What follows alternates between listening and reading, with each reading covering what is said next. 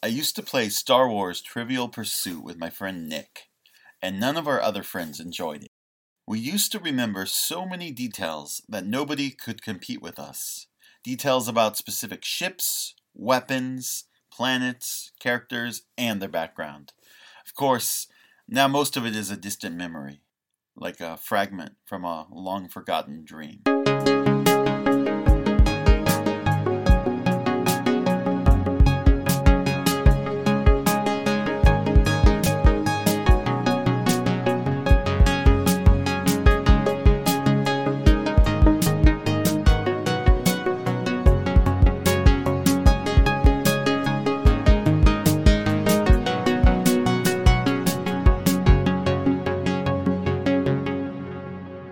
Welcome to Bespin Ice Cream Stand. My name is Josh O'Rourke, and with me as always, a new definition of pain and suffering, as you are slowly digested over 1,000 years. Bennett Campbell Ferguson. A new definition of pain and suffering. I hear that's what film people and theater people call me when I give them a bad review. Or at least that's the rumor. Zing. I imagine you also slowly digest them over 1,000 years.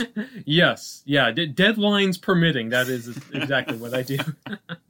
Well, we made it to Return of the Jedi. I can't believe it happened already. It feels like we just started. Feels like just yesterday that we were mired in the Phantom Menace, and yet here we are at this, beautiful, emotional, exciting conclusion to the good part of the trilogy, or of the saga.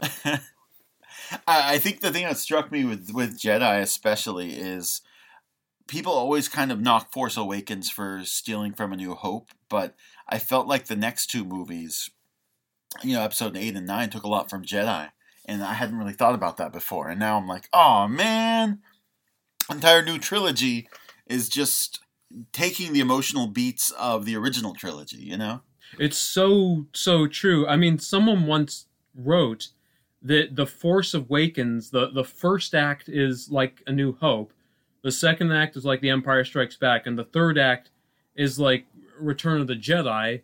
And I think that's really true, but that's not the only instance of that kind of thing. I mean, the whole throne room scene in The Last Jedi is basically a ripoff of the throne room scene in Return of the Jedi, except they throw in a little twist there at the end that makes it a bit more original, but it's still old ground that was tread over much more powerfully by George Lucas and Richard Marquand in 1983. Oh, definitely. Not only the throne room, but also like the Death Star 2 attack, and sort of the like we all know we're gonna die, but we still gotta fight for something kind of thing. And I think it was a little more heavy-handed, in the sequels. Yeah. Well, it's funny, we take a lot of things, I think, for granted about the original trilogy, and until I saw The Rise of Skywalker and just saw how lame and anticlimactic that final battle was, I don't think I realized how masterfully crafted the Battle of Endor is, cutting between these three different storylines where the stakes feel incredibly high in each. I mean, God, you're terrified for the Ewoks, you're terrified for Lando and Wedge, you're terrified for Luke. That's, an extraordinary thing, I think, to actually be on the edge of your seat, to actually care about the outcome, to feel like, the characters you care about could lose. That, I think, is the great strength of Return of the Jedi, which is that it has a happy ending that never for a minute feels like a foregone conclusion. And even when that happy ending arrives, it's tempered with a lot of wistfulness, a lot of poignance, which is something I want to get into for sure. No, for sure. I mean, I wouldn't mind working backwards and just talking about, like you said, the three different things they weave in the end: the Death Star battle, the indoor business, and the throne room. And I think it's really, really smart the way they do it. It's very much something happens, and you're like, oh my God, what's going to happen next? Cuts. And oh my God, what's going to happen next? Cut. And it keeps going between the three really, really nicely. It's really well paced. Yeah. I think one thing I always really admired, I mean, the editors on this, there was three of them. There was Dwayne Dunham, there was Sean Barton, and then, of course, Marsha Lucas, George Lucas's ex-wife. In fact, their relationship was falling apart at the time this film was being made, but she still showed up and did some really extraordinary editing on the film. And in terms of the battle, I think one of my favorite moments is just as the tide is turning on the ground and Han and Leia and Chewie and the Ewoks are starting to win, that's when you cut back to the throne room and, suddenly we're in the midst of the duel with Luke and Vader, and he's basically given in to what the Emperor was goading him to do. And there's something I always thought kind of tragic about, just as the battle is turning for the Alliance, Luke is being seduced, and just these kinds of juxtapositions and the way these things flow, it's so artful and it's so clever, really. Yeah, no, definitely. And I think having those highs and those lows is really cool. Even like you said, when there's success, there's also failure or impending doom. It's pretty awesome. I guess we should talk about our reviews. Out of 4 stars. Star reviews. Someday we'll get a theme song, I'm sure. Yes, star reviews. I actually kind of thought a lot about this, or I should say I struggled with how many stars to give this movie, because I'll be honest, this is a flawed film, and it's, I think, the least perfect film of the original trilogy. So I found myself torn between the kind of, colder side of myself and the more emotional side of myself. And, the colder side was like, oh, there's a little too much creature stuff, a little too much stuff at Jabba's palace, a little too much with the Ewoks. Some of that time should have been devoted to Han, Luke, and Leia. I had that going on, so I was like in my head, okay, you have to at least knock off half a star for that to prove you're a serious film critic. And then there was the other part of me that was saying, wait a second, this is a beautiful conclusion to the trilogy. This is a movie that has, moved me profoundly ever since I was a little kid, still speaks to me, incredibly powerfully today. It informs a lot of what I just believe about humanity in general, and, redemption, and being able to, see the good in people, sometimes people who really don't seem to deserve it. All that stuff I think is just so powerful and so meaningful. And at the end, that's the side of myself I went with. I have to give it 4 stars. I think ultimately I would not be being honest with myself if I gave it anything less. Wow. That gives me something to think about, because I had the same thought, which is the Ewoks are in it. Like you said, the Jabba's palace scene goes on a little too long. There could be a lot more character moments compared to the first, compared to New Hope and Empire. There's far less character, witty dialogue moments. I mean, it's obviously there, but just there isn't enough screen time where there isn't absolute peril. I'm gonna stick with 3.5. Out of 4, strictly to punish it for the same reasons, that everybody is mad at it. Like I'll say this, it's like a sentimental favorite of mine. It wraps it up so well. The arc of it is so incredible. The original trilogy, and also just Return of the Jedi, but yeah, it just isn't quite there, and I'll be the jerk film critic today and give it 3.5 stars. And I'll say, honestly, as much as the Ewoks bother me for being cute or whatever, it was more, I felt like when you first meet the Ewoks on Endor, you don't cut away from Endor for like a half hour, and it really bogs the movie down, I think. Yeah, it's interesting. I mean, I think with all of these like star ratings, it all comes down to just, what metric you're measuring the movie on, I think. I mean, because, I think we both see a lot of the same flaws. I think we would both probably, focus on a lot of the same things and say those are areas that, could have been fixed or could have been improved. But it's interesting how the movie plays out, because on the one hand, I would say beyond a shadow of a doubt, this is a messier film than A New Hope and The Empire Strikes Back. On the other hand, I would say that some of the scenes in this movie, particularly Yoda's death, anything with Luke and Vader and the Emperor in the throne room, Vader's death, I have to say, like, the scenes in this movie that are great are honestly my favorite scenes in the whole trilogy. So it's always that tricky thing of, like, less perfection, but an emotional climax that really takes everything to the next level. Because The Empire Strikes Back, of course, is a masterpiece, but The Empire Strikes Back was sort of opening the gateway to a more nuanced, more morally ambiguous world. And I think Return of the Jedi is the movie that walks through that gateway, where it's gone from the most evil man in the galaxy is my father, to what if I can redeem him? That's just like a whole another level of complication. And it's funny, like, despite all the messiness, which I certainly think is a problem, I think we both like to see, like, less Jabba's palace antics, probably a little less Max Rebo Band music video shenanigans, and yet at the same time, this is the movie that kind of solidifies a lot of the things we love about Star Wars in terms of the ideas and the feelings that are on display. Yeah, and you touched on it, but yeah, I think it had the most to live up to of any of the Star Wars movies at that point.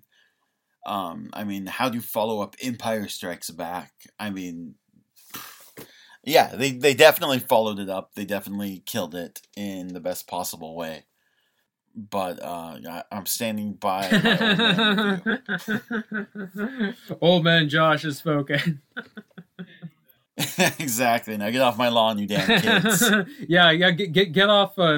Get off our lawn, you Gen Z, Last Jedi, Mandalorian fans, Yeah, if you even like anything made in the 90s, yes, done. Stop listening. Only old people. If you like Babu Frick, you're done. You're out. You're canceled. Yeah, if you know what that even means. Yeah. Dare you. If you've even spoken the words Babu Frick more than 10 times in your life, it's over. I feel like that's like 5 people. Yes. Now, writing it on Reddit, that's something else. Oh, yeah. Stupid thing that stuck out to me, I love/hate all of the Jabba's Palace and Skiff music. That sort of 80s kind of loungy music. I really want to have like a party and only have that like playing, those 4 or 5 songs over and over and over. Just see if anyone's like, what is this? The really weird thing is, a long time ago, it was close to when the original trilogy first came out on DVD. A galaxy far, far away? Yes, exactly. Sorry. I got the 2-disc Return of the Jedi soundtrack, and it was so weird to like listen to the full soundtrack and hear all this strange background music that I had never like heard outside of the movie, like Jabba's Baroque Recital. That's an actual track title on the CD. The music when the Ewoks are threatening to cook Han and Luke and Leia and Chewie alive. That is actually on there. Like the do do do do do do do. Yeah. It's kind of funny, and some I think Return of the Jedi actually is probably my favorite score of all the Star Wars films. But then at the same time, there's so much music. It's like, yes, let easily. that stay in the background. I do not need to hear that on its own. Oh, for sure. And I think particularly, and the special edition makes it worse, but I think Jabba's Palace, just thematically, the music's kind of strange. It's sort of okay at times, but other times it's like there's this dark, brooding movie waiting to happen, and this music kind of is playing, and it sort of takes me out of the movie a little bit. I'll tell you what really takes me out of the movie is, we'll get to this later. There are some actual special edition changes that surprisingly I quite like in this movie, but there are some that I absolutely despise. And at the top of the list is the change to the Sarlacc. I really preferred it when it was just a pit with some teeth. Like, why does it have to be this, big burping tentacle worm thing that, sounds like it just drank a liter of Diet Coke the minute it swallows Boba Fett? It just feels like wrong and overkill. Like, that is a moment where you feel, oh, this is kind of the prequel vibe kicking in. No, definitely. I want it to be like this mysterious pit, and you're like, what's down there? Not, oh, it's just another space slug, like in Empire Strikes Back. Great. Yeah, that's true. Yeah, the space slug in Empire Strikes Back was so much cooler and more frightening than just this, like, chompy thing, like, coming out of the desert, like, Yeah, no, I hate it. I mean, amongst other things. And also, we can't gloss over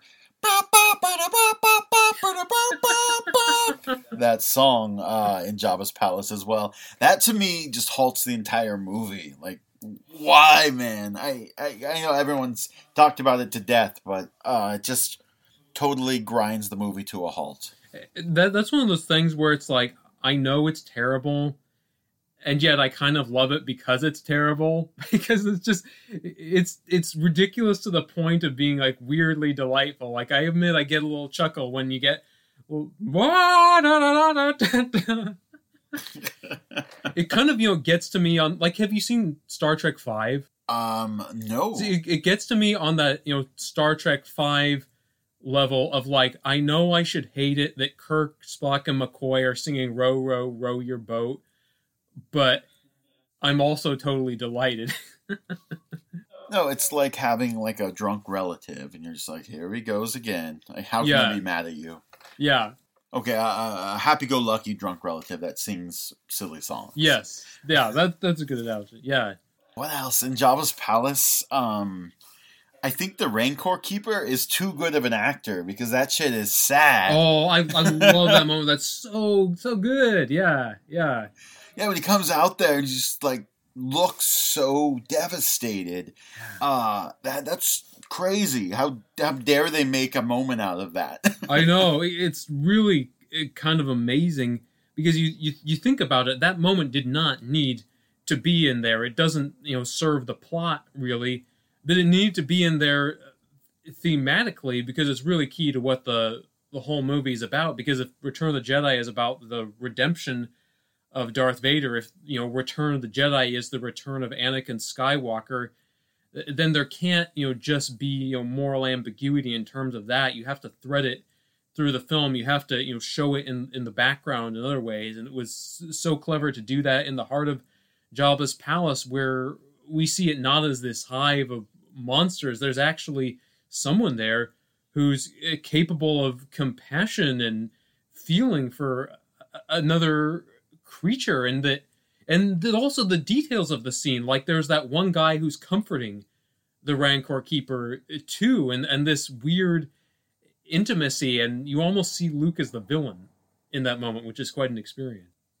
Yeah, no, it's a good point. I never really thought about the parallel to that. This overlord character in Jabba, and his minion getting destroyed, and yet there is somehow hopeful, good people to some degree. Maybe I'm reading way too much into that, but just like when he's like, him and his homie are walking away and they're both kind of crying, you're like, wow. Luke is sort of the villain, you're right. Yeah, and the great thing is, this would never have happened back in A New Hope, because Luke was not at the point in his life where I think he would have taken note of something like that.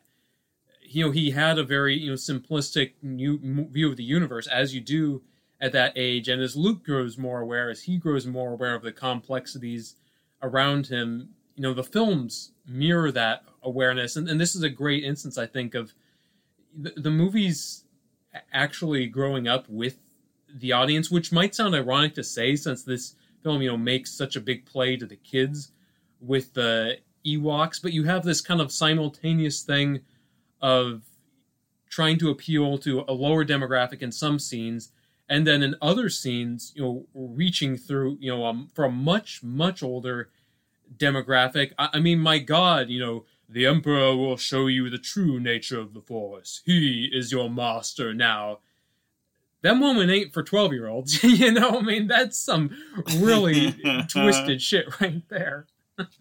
No doubt. I mean, it's sort of like, I think I've talked about this before, like the Wizard of Oz sort of a vibe of like, you can't hide scary moments from children. They need to experience that so that they can have nightmares when they're older. That's actually a much better way to put it, I think, because I think, you know, it's important that, you know, kids do see this stuff and do get to think about these kind of conundrums and these journeys, because, you know, you and I both saw this as kids, and obviously it's, you know, a lot of these ideas are still with us today, so I think that's really important. Weird question. Rewatching the original trilogy. First of all, you asked me my favorite characters in Star Wars: Luke, Han, Leia, Boba Fett, you know, Chewbacca, all the good characters that everyone else feels, Yoda. But my controversial question is, why do people like Boba Fett? Well, I have an answer to this, and I want to give a shout out to my friend Mo here, because he is, in my opinion, the world's foremost leader of the anti-Boba Fett movement. You know, he can rag on Boba Fett with more panache than anyone I know. And the thing that I have come away with, that I have learned from arguing with him, is that the only way to understand the passion for Boba Fett, and by the way, it's a passion I share. I admit to being a Boba Fett fan.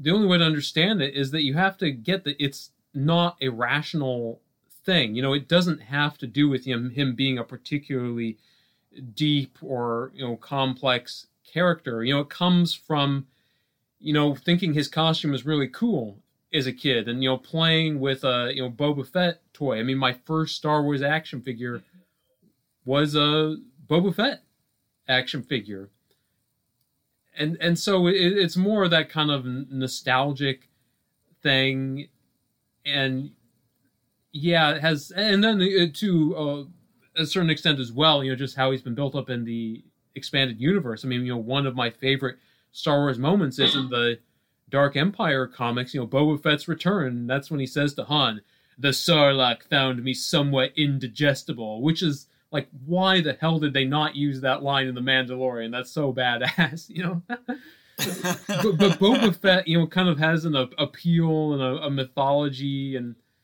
you know, a goofy attraction that just, you know, goes beyond, you know, his role as a really, really minor character in these movies. And that's why I actually kind of like getting to see him expanded upon in The Mandalorian, and see that, oh, he's not just this, you know, dick bounty hunter. He's actually has a code of honor, and, you know, helps in the rescue of Grogu because he feels like he owes Din Djarin something. But that's my very long, you know, take on, you know, the Boba phenomenon. Do you have any insight into the whole madness, Josh? Yeah, no, I've been thinking about it too, because I still love Boba Fett, absolutely. But I think, yeah, what you touched on, it's about ownership. It's about, I love this universe. What are the little things that I can expand or expound upon to make this world more a part of my everyday sort of existence, whether it's an action figure or dressing up or something. You see it a lot in Star Wars, Star Trek. You see it in Harry Potter a ton, or people cosplay as minor characters that have barely a passing mention. So, yeah, I think you're right.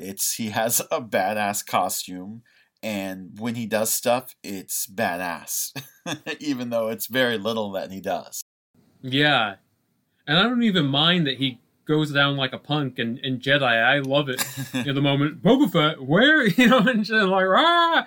It's a funny, you know, way. And of course, you know, as we now know, has been as canon in the EU for years. Now it's canon in the official saga. You know, Boba didn't die, so he's not quite as much of a punk as he looked like. He survived the Sarlacc. It just, you know, left him bald and scarred and whatnot. But I feel like just that's the fun of being a fan. You know, it's fun to kind of digest all these little details. And to be honest, I think my appetite for that is like lessened with Star Wars over the years, since those movies have been, a part of my life for so long now. But I still do that. I loved Tenet, and I did that with Tenet. Like, that scene with Rohan, like Rohan's not like a major character that anyone hardly is going to think about, but I have fun being like, oh yeah, Rohan, I love that guy. He's the guy who, pockets one of the gold bars for himself on the plane. That was awesome. It's just, it's fun. It's a good time obsessing over these things. Yeah, no, and it makes it sort of more personal too. I think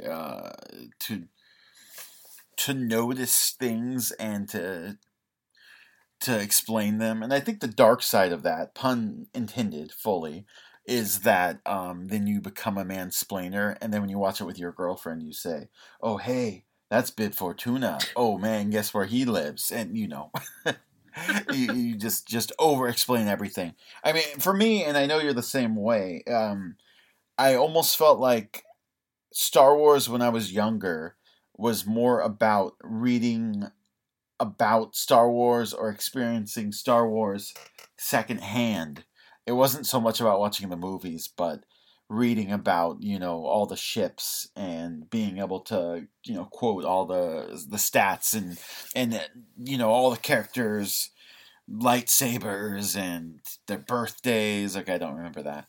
And I think lately, in the past decade or so, I've gotten so out of Star Wars that watching the movies again, I sort of forgot so much of what happened in a way. A lot of the small little details and stuff that it does feel like watching them new somewhat. Obviously, the big beats I'm not going to forget, but there are just little moments where you're like, oh yeah, man, Star Wars is awesome. Yeah, it's so true. I mean, as you say, Josh, I mean, my experience was exactly what you were talking about. I mean, talk about Boba Fett, the guy who introduced me to Star Wars, my friend Jack in grade school, who I actually went to preschool with as well. One of my iconic Star Wars experiences was making my own Boba Fett costume at his house because he was having a Star Wars birthday party later that day. And to be honest, at the time, stuff like that meant more to me than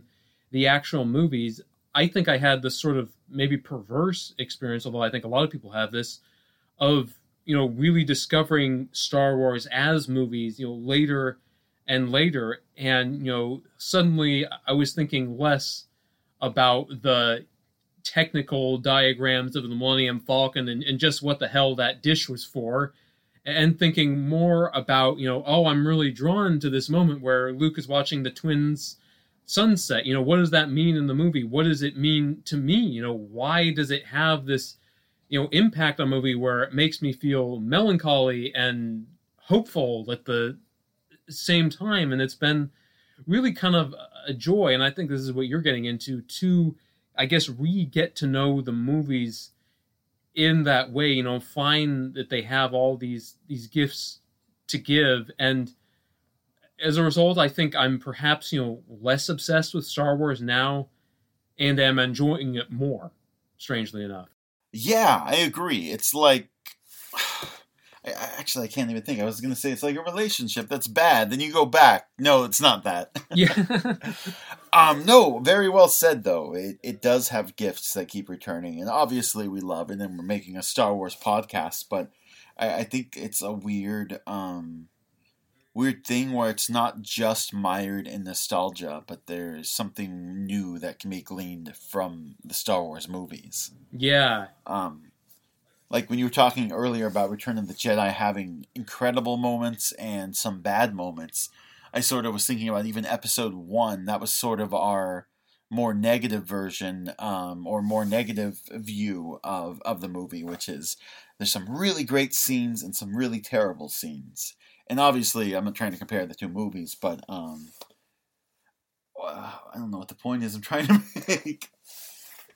I guess that despite the flaws, Star Wars still offers something new on each rewatch. Yeah, I think so too. And I do want to run with a little bit the difference between The Phantom Menace and Return of the Jedi, because I think a lot of it comes down to performance. I think, as we both saw, going back to The Phantom Menace, a big reason why that movie doesn't work is because Natalie Portman and Liam Neeson and Ewan McGregor and a lot of the other actors were so disengaged, which...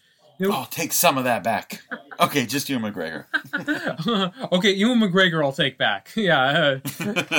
It's not our day for warm welcomes. He's actually kind of cool. But but Natalie Portman and Liam Neeson, I stand by. And then you look at Return of the Jedi, where really everyone's in top form. It's still these characters that you care about.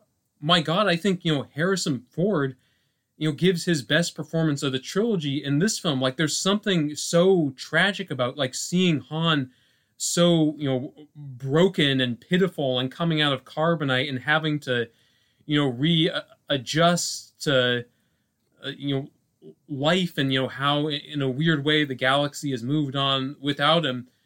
That moment when he says, a Jedi Knight, Luke's crazy. He can't even take care of himself. And then, like Chewie kind of petting him, I'm all right, pal. Like, it's just so, sad and perfect. And to see his vulnerability and then to see him kind of, come full circle and become a different sort of character near the end and have gone from being a selfish smuggler to being the general who is, leading the assault on the shield generator.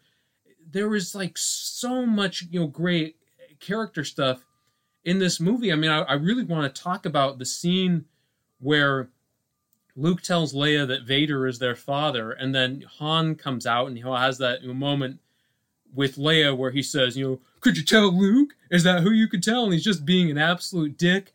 And then, he turns around and he's thinking, and he kind of goes back to her and says, I'm sorry. And that is just gold right there. And it makes you think about, like, God, how far we've come. The Han we knew in A New Hope would never have done that. And we're on this journey. We've come to this point. We've watched these young people, these kids, grow up, and it's really kind of an overwhelming thing to witness, I think. I mean, also the partner scene to that, where Leia says, Luke is my brother, and Han kind of pretends to understand what it means, and then all of a sudden, I know what that means. Like, that scene is so good. Without saying anything, he just totally crushes that scene. I love it. No, the acting, though, is top-notch. I especially think all the little side villains that have one line, like, you rebel scum. Yes, that guy. Like, that guy is great. He's so gleeful in his villainy. And so many scenes like that, where there's one or two lines. We didn't have Imperial officer characters who carried over from New Hope to Empire. It's just kind of fun to have these links between Empire and Jedi, because it's been less time. I mean, Empire was about 3 years, maybe after A New Hope. It's been probably less than a year between Empire and Jedi, so to have these little connections is fun, I think.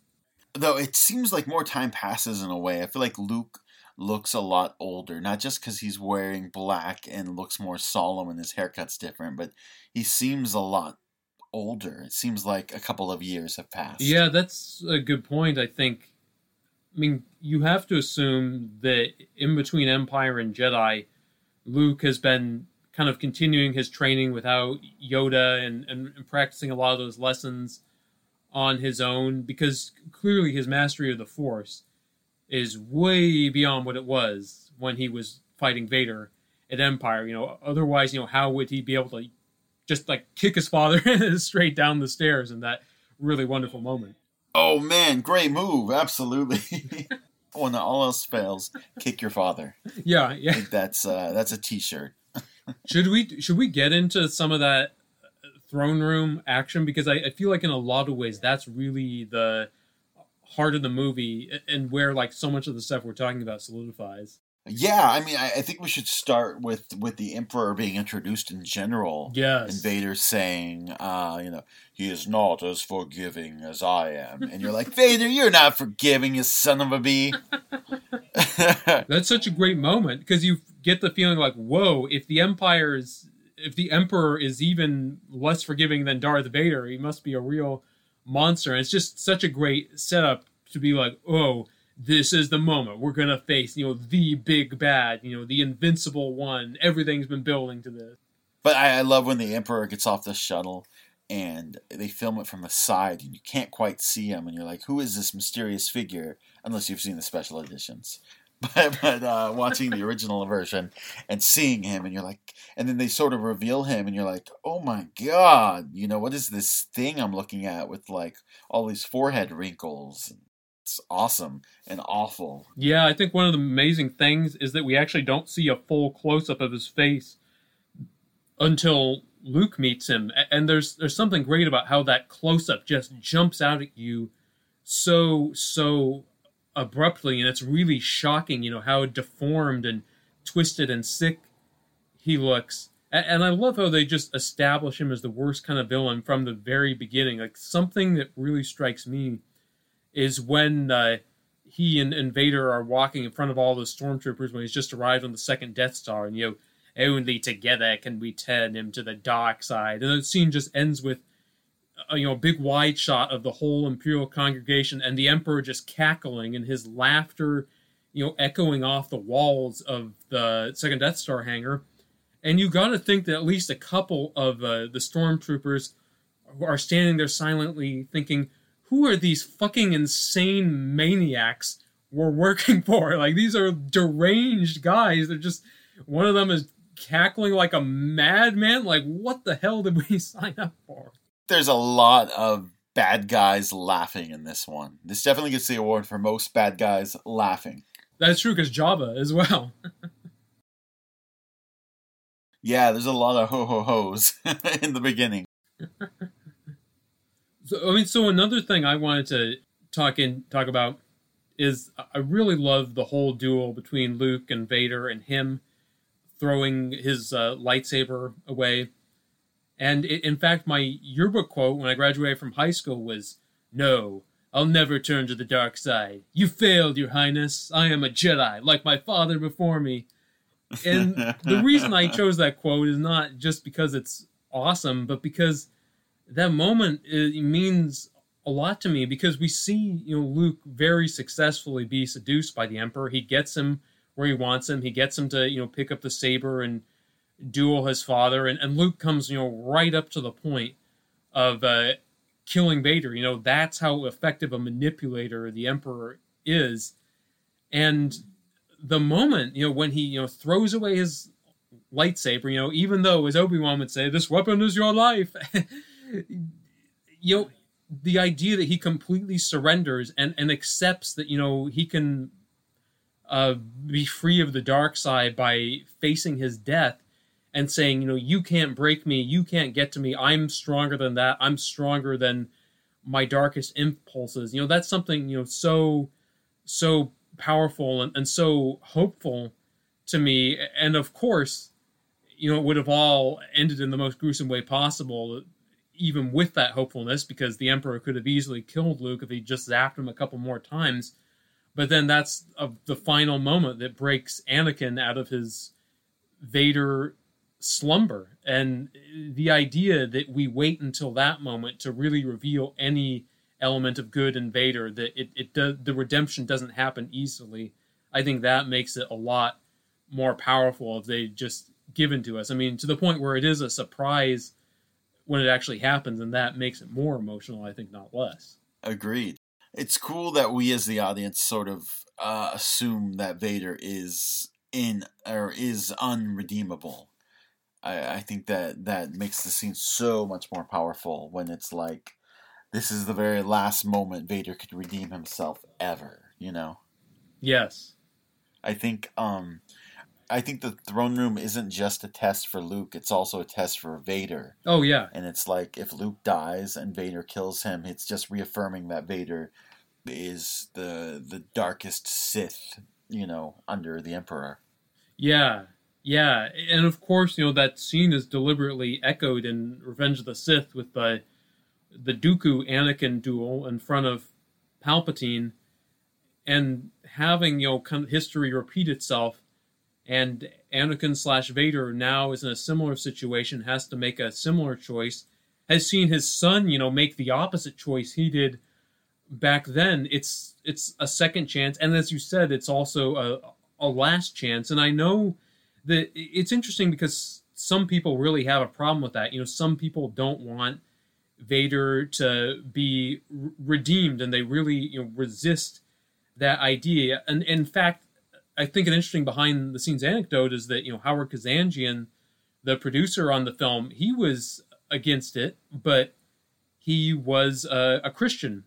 And George Lucas appealed to him by pointing out how important forgiveness is and Christianity, and that was what turned Howard Kazanjian around and turned him to embracing Vader's redemption as a plot element. And the only thing I would add to that is that just because Vader saves Luke, doesn't mean that undoes all of the death he's responsible for. Alderaan is still destroyed. Countless of other people are still dead by his hand. I feel that that's not the point to say that one act of heroism suddenly wipes Vader's record clean. It's more about saying that even in the darkest, most evil heart, there can be a good impulse, and if that's possible, who's to say anything's impossible? I think it's just a much more beautiful thing than it's given credit for, because I think a lot of people want to look at it in terms of like, that's like saying Hitler's not so bad, and it's not saying that at all. It's a very complex thing, and it isn't rosy, in my opinion, at least.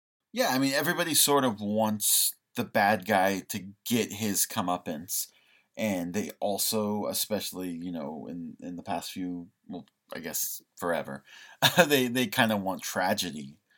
But I think Vader is still a tragic figure. Just because Anakin is redeemed, like you said, doesn't mean that he's absolved of all his sins. I think the fact that Anakin dies, in a way, his death is sort of like punishment for all he's done. He was never going to get to walk away in a spiritual sense with everything atoned for. He has to pay a price, and we see that happen, and I think it's really beautifully done. I think the scene of his death is so so great. Tell your sister you were right.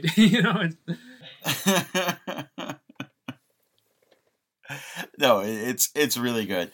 I watched the Blu-ray, and my girlfriend said that it seemed like Anakin was less scary, less gross looking this time around.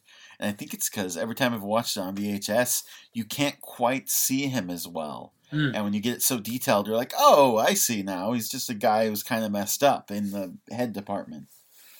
But I think there's something missing when you watch it on VHS, and you kind of have to imagine it, or rather, it looks a little more grotesque because you can't quite see what you're looking at. Well, the other thing too is that they removed Sebastian Shaw's eyebrows for later editions, because they're like, he's a burn victim. Why would he have eyebrows? Which, what? You're blowing my mind right now, man. I mean, for me, my attitude is, you know what? Continuity be damned. I would kind of like the eyebrows back. Release the eyebrow cuts. Yes. If we mobilize enough people, we can get it done. We can make it happen.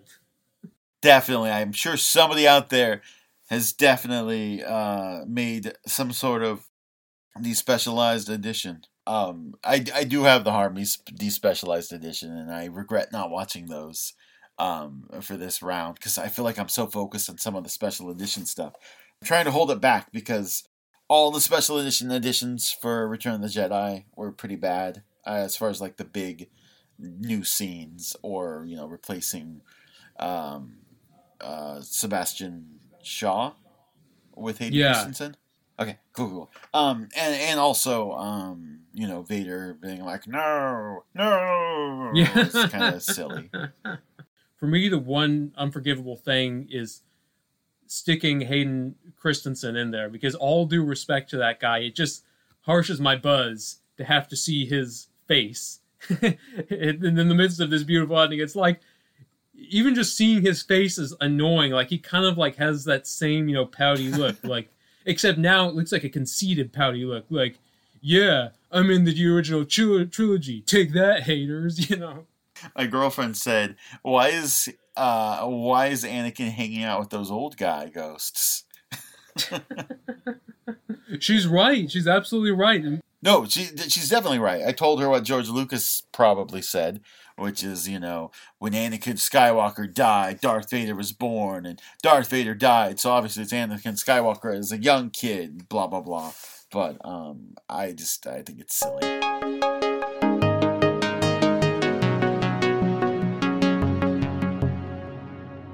Jason Bourne swam away from his sins, Bruce Wayne basked in Italian sunlight, Peter Parker asked Mary Jane to dance.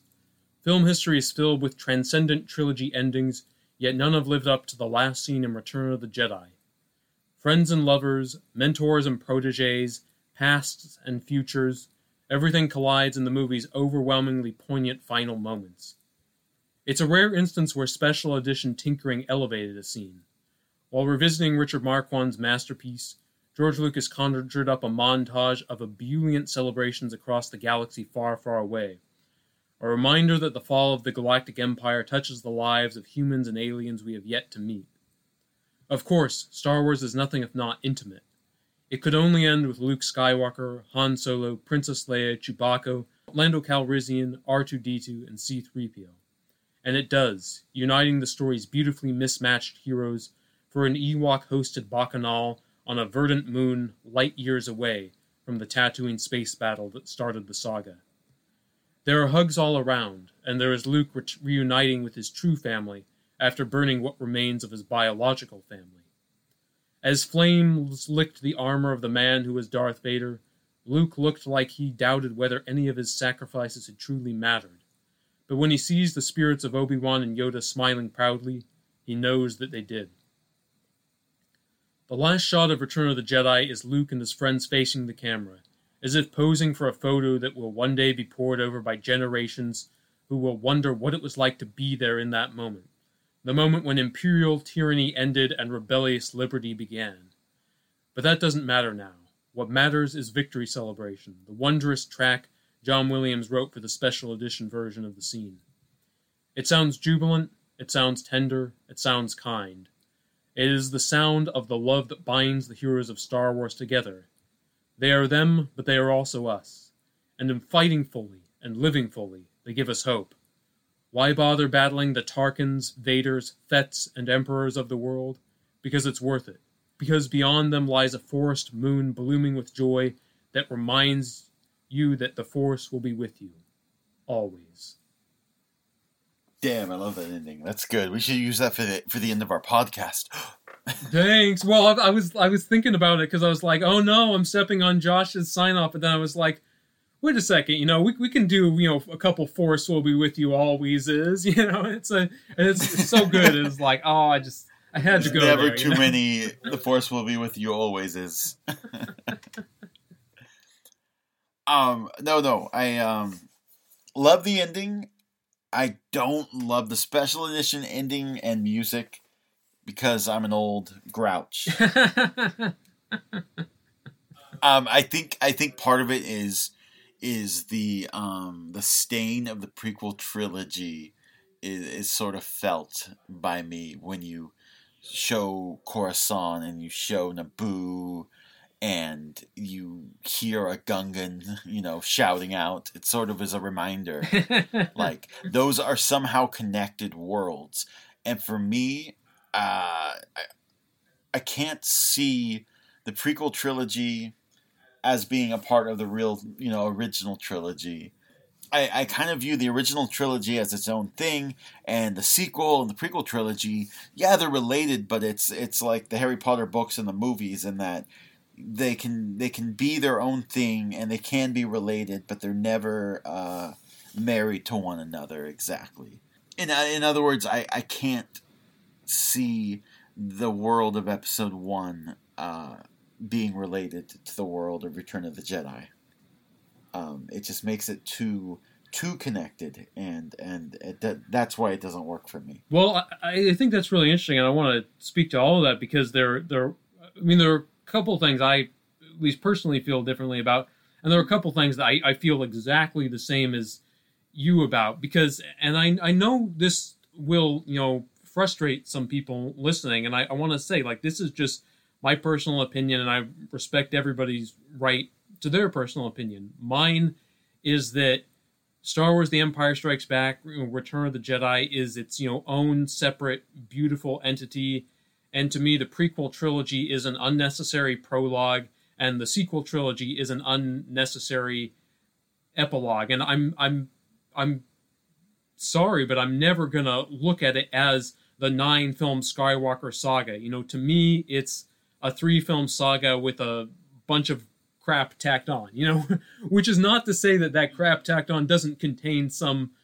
elements that I love. I love Jango Fett. I love Darth Maul. I love Rey. I love Kylo Ren and Finn. I love those elements, just not the movies they showed up in. And I think as for the other stuff, I will say that I really do hate seeing Naboo in Return of the Jedi. Like, to me, that does piss me off. And to me, George Lucas including a Gungan saying, "We saw free," like, that's him just, like, straight up fucking trolling us. Yeah, remember Jar Jar Binks? Yeah. He's back.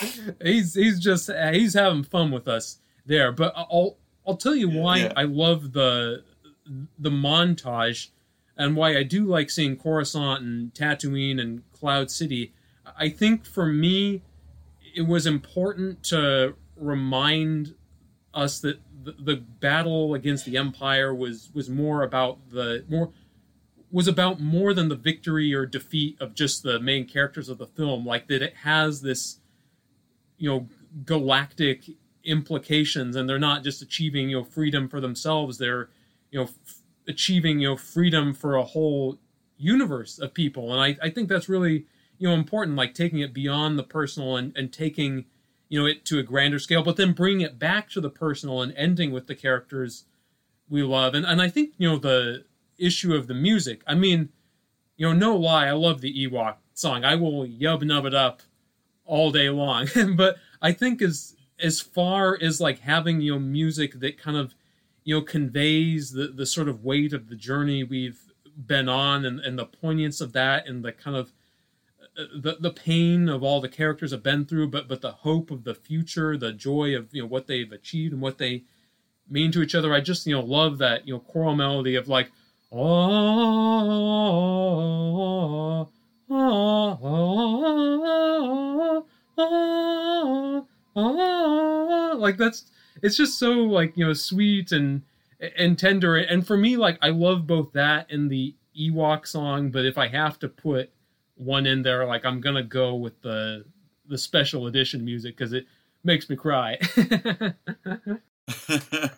That's fair. I mean, speaking of crying, I think that when Vader's body is being burnt, that song gets me. Oh my God! Yes, time. Yes. It's probably too personal, but yeah. I had a friend who died a few years ago, and they put him in his Jedi robes, and they burnt his Jedi robes rather, and they played that song, and my friend took a video of it, and, like, went to his funeral, and the whole time I was like, this is pretty sad. And then when he played the video with that song, I just lost my shit. There's something about that song that's so mournful but so triumphant and just captures Star Wars entirely, So, that holds a special place in my heart for sure. I think I love that you bring up that story, and that you bring up that music. I mean, there's something about that melody that it feels so weighty and so tender and intimate and personal. I mean, maybe because it's almost the exact, if not the exact same version that we hear during the binary sunset scene in A New Hope, that we're thinking about, how we've watched this boy become a man, and we're also, thinking about, like our own journeys growing up, and the journeys of our friends, and it's just, it's something that, the weight is almost too much to bear in a way, and yet it's so powerful and beautiful. It's the magic of the whole thing right there in those kind of moments.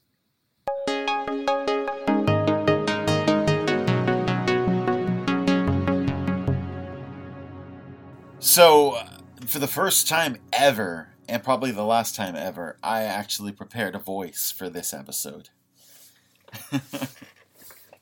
But would you like to do yours first? Be warned, mine is really, really stupid.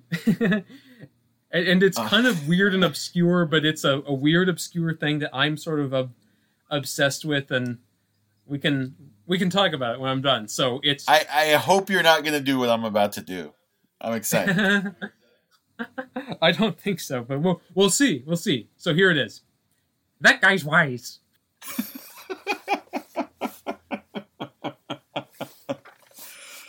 I don't even know what that is.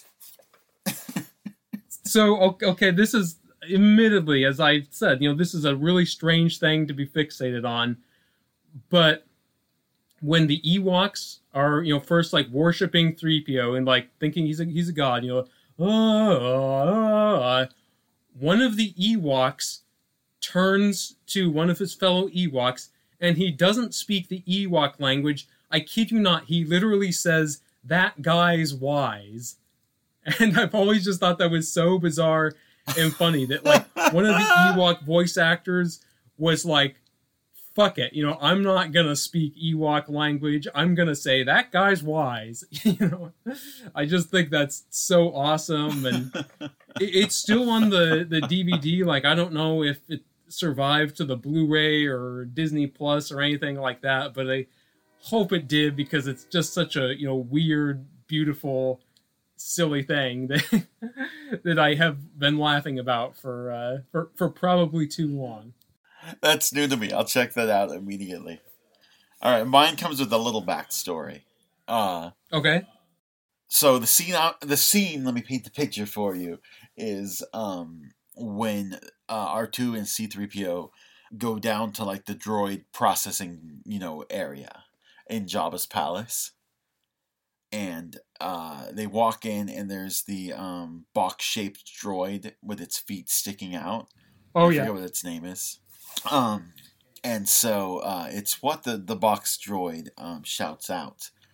And I will say, the friend of mine who passed away a couple years ago, we used to quote this a lot. But his version of it sounded like this, like, "No, no, no." And I always thought that was weird, because, like, Return of the Jedi was his favorite movie, and I always thought it was really strange. Like, maybe he was quoting a different part of a different movie or something. But I'm going to attempt the version that's actually in the movie, and it goes something like this. No, no, no! I would say I probably, when I was younger, quoted that at least 10,000 times, and I'm definitely a little rusty now. I thought you got it pretty good. Like, you got that kind of high-pitched, squeaky quality. Like, that's definitely what I think of when I think of that scene. Like, that poor droid, like, that just looks so... I mean, that's some scary stuff right there. But that was perfect. That's what that droid sounds like. Once again, you are a great liar. Thank you. Well, I think that's it for us. Oh, go ahead. Oh, I was just gonna say, I think one of the things I admire about Jon Favreau is his ability to gracefully pander to people like you and me. And I love that he brought back that droid that gives R2 and 3PO their assignments in The Mandalorian. The one that says, "We have been without a protocol droid since our master had the last one disintegrated." or had a model droid like that. Another great, very, minor character with a lot of personality. Return of the Jedi is such an interesting case, because I definitely viewed it through rose-colored glasses. Pretty much the whole time I was growing up. I mean, to me, when I was 10, even 13, even getting on to 20, like, to me, the idea at that point that anything could be wrong with it was inconceivable to me. I mean, literally inconceivable. I could not imagine why anyone would see it as less than Empire or less than A New Hope. And now, like, with further reflection and having watched it a lot more, I totally see the flaws. I totally see the weak spots, the messy spots. But I'm always like in that odd position of finding, like, it in a weird way, it's hard to wish it was different, because if it were different, it wouldn't be this thing I grew up with, this thing that had this impact on me. If the rough edges were gone, it would be something else and entirely. And it's hard to want that, and that's why I've come to perhaps the more nuanced place of not worshiping the movie unconditionally, and more, it's more like, yeah, there are flaws, and I see those now and see that they're a problem, but also just being grateful for the movie too and its place in the trilogy at the same time. Yeah, and loving it, warts and all. That's all we have for today. You can find me on Twitter at IamJosho85. Ben is on Twitter at THOBennett, 2 N's and 2 T's. You can also find us on Ben's Spider-Man podcast, Spidey Scenes. Well, we'll see you guys next time. And the Force will be with you, always.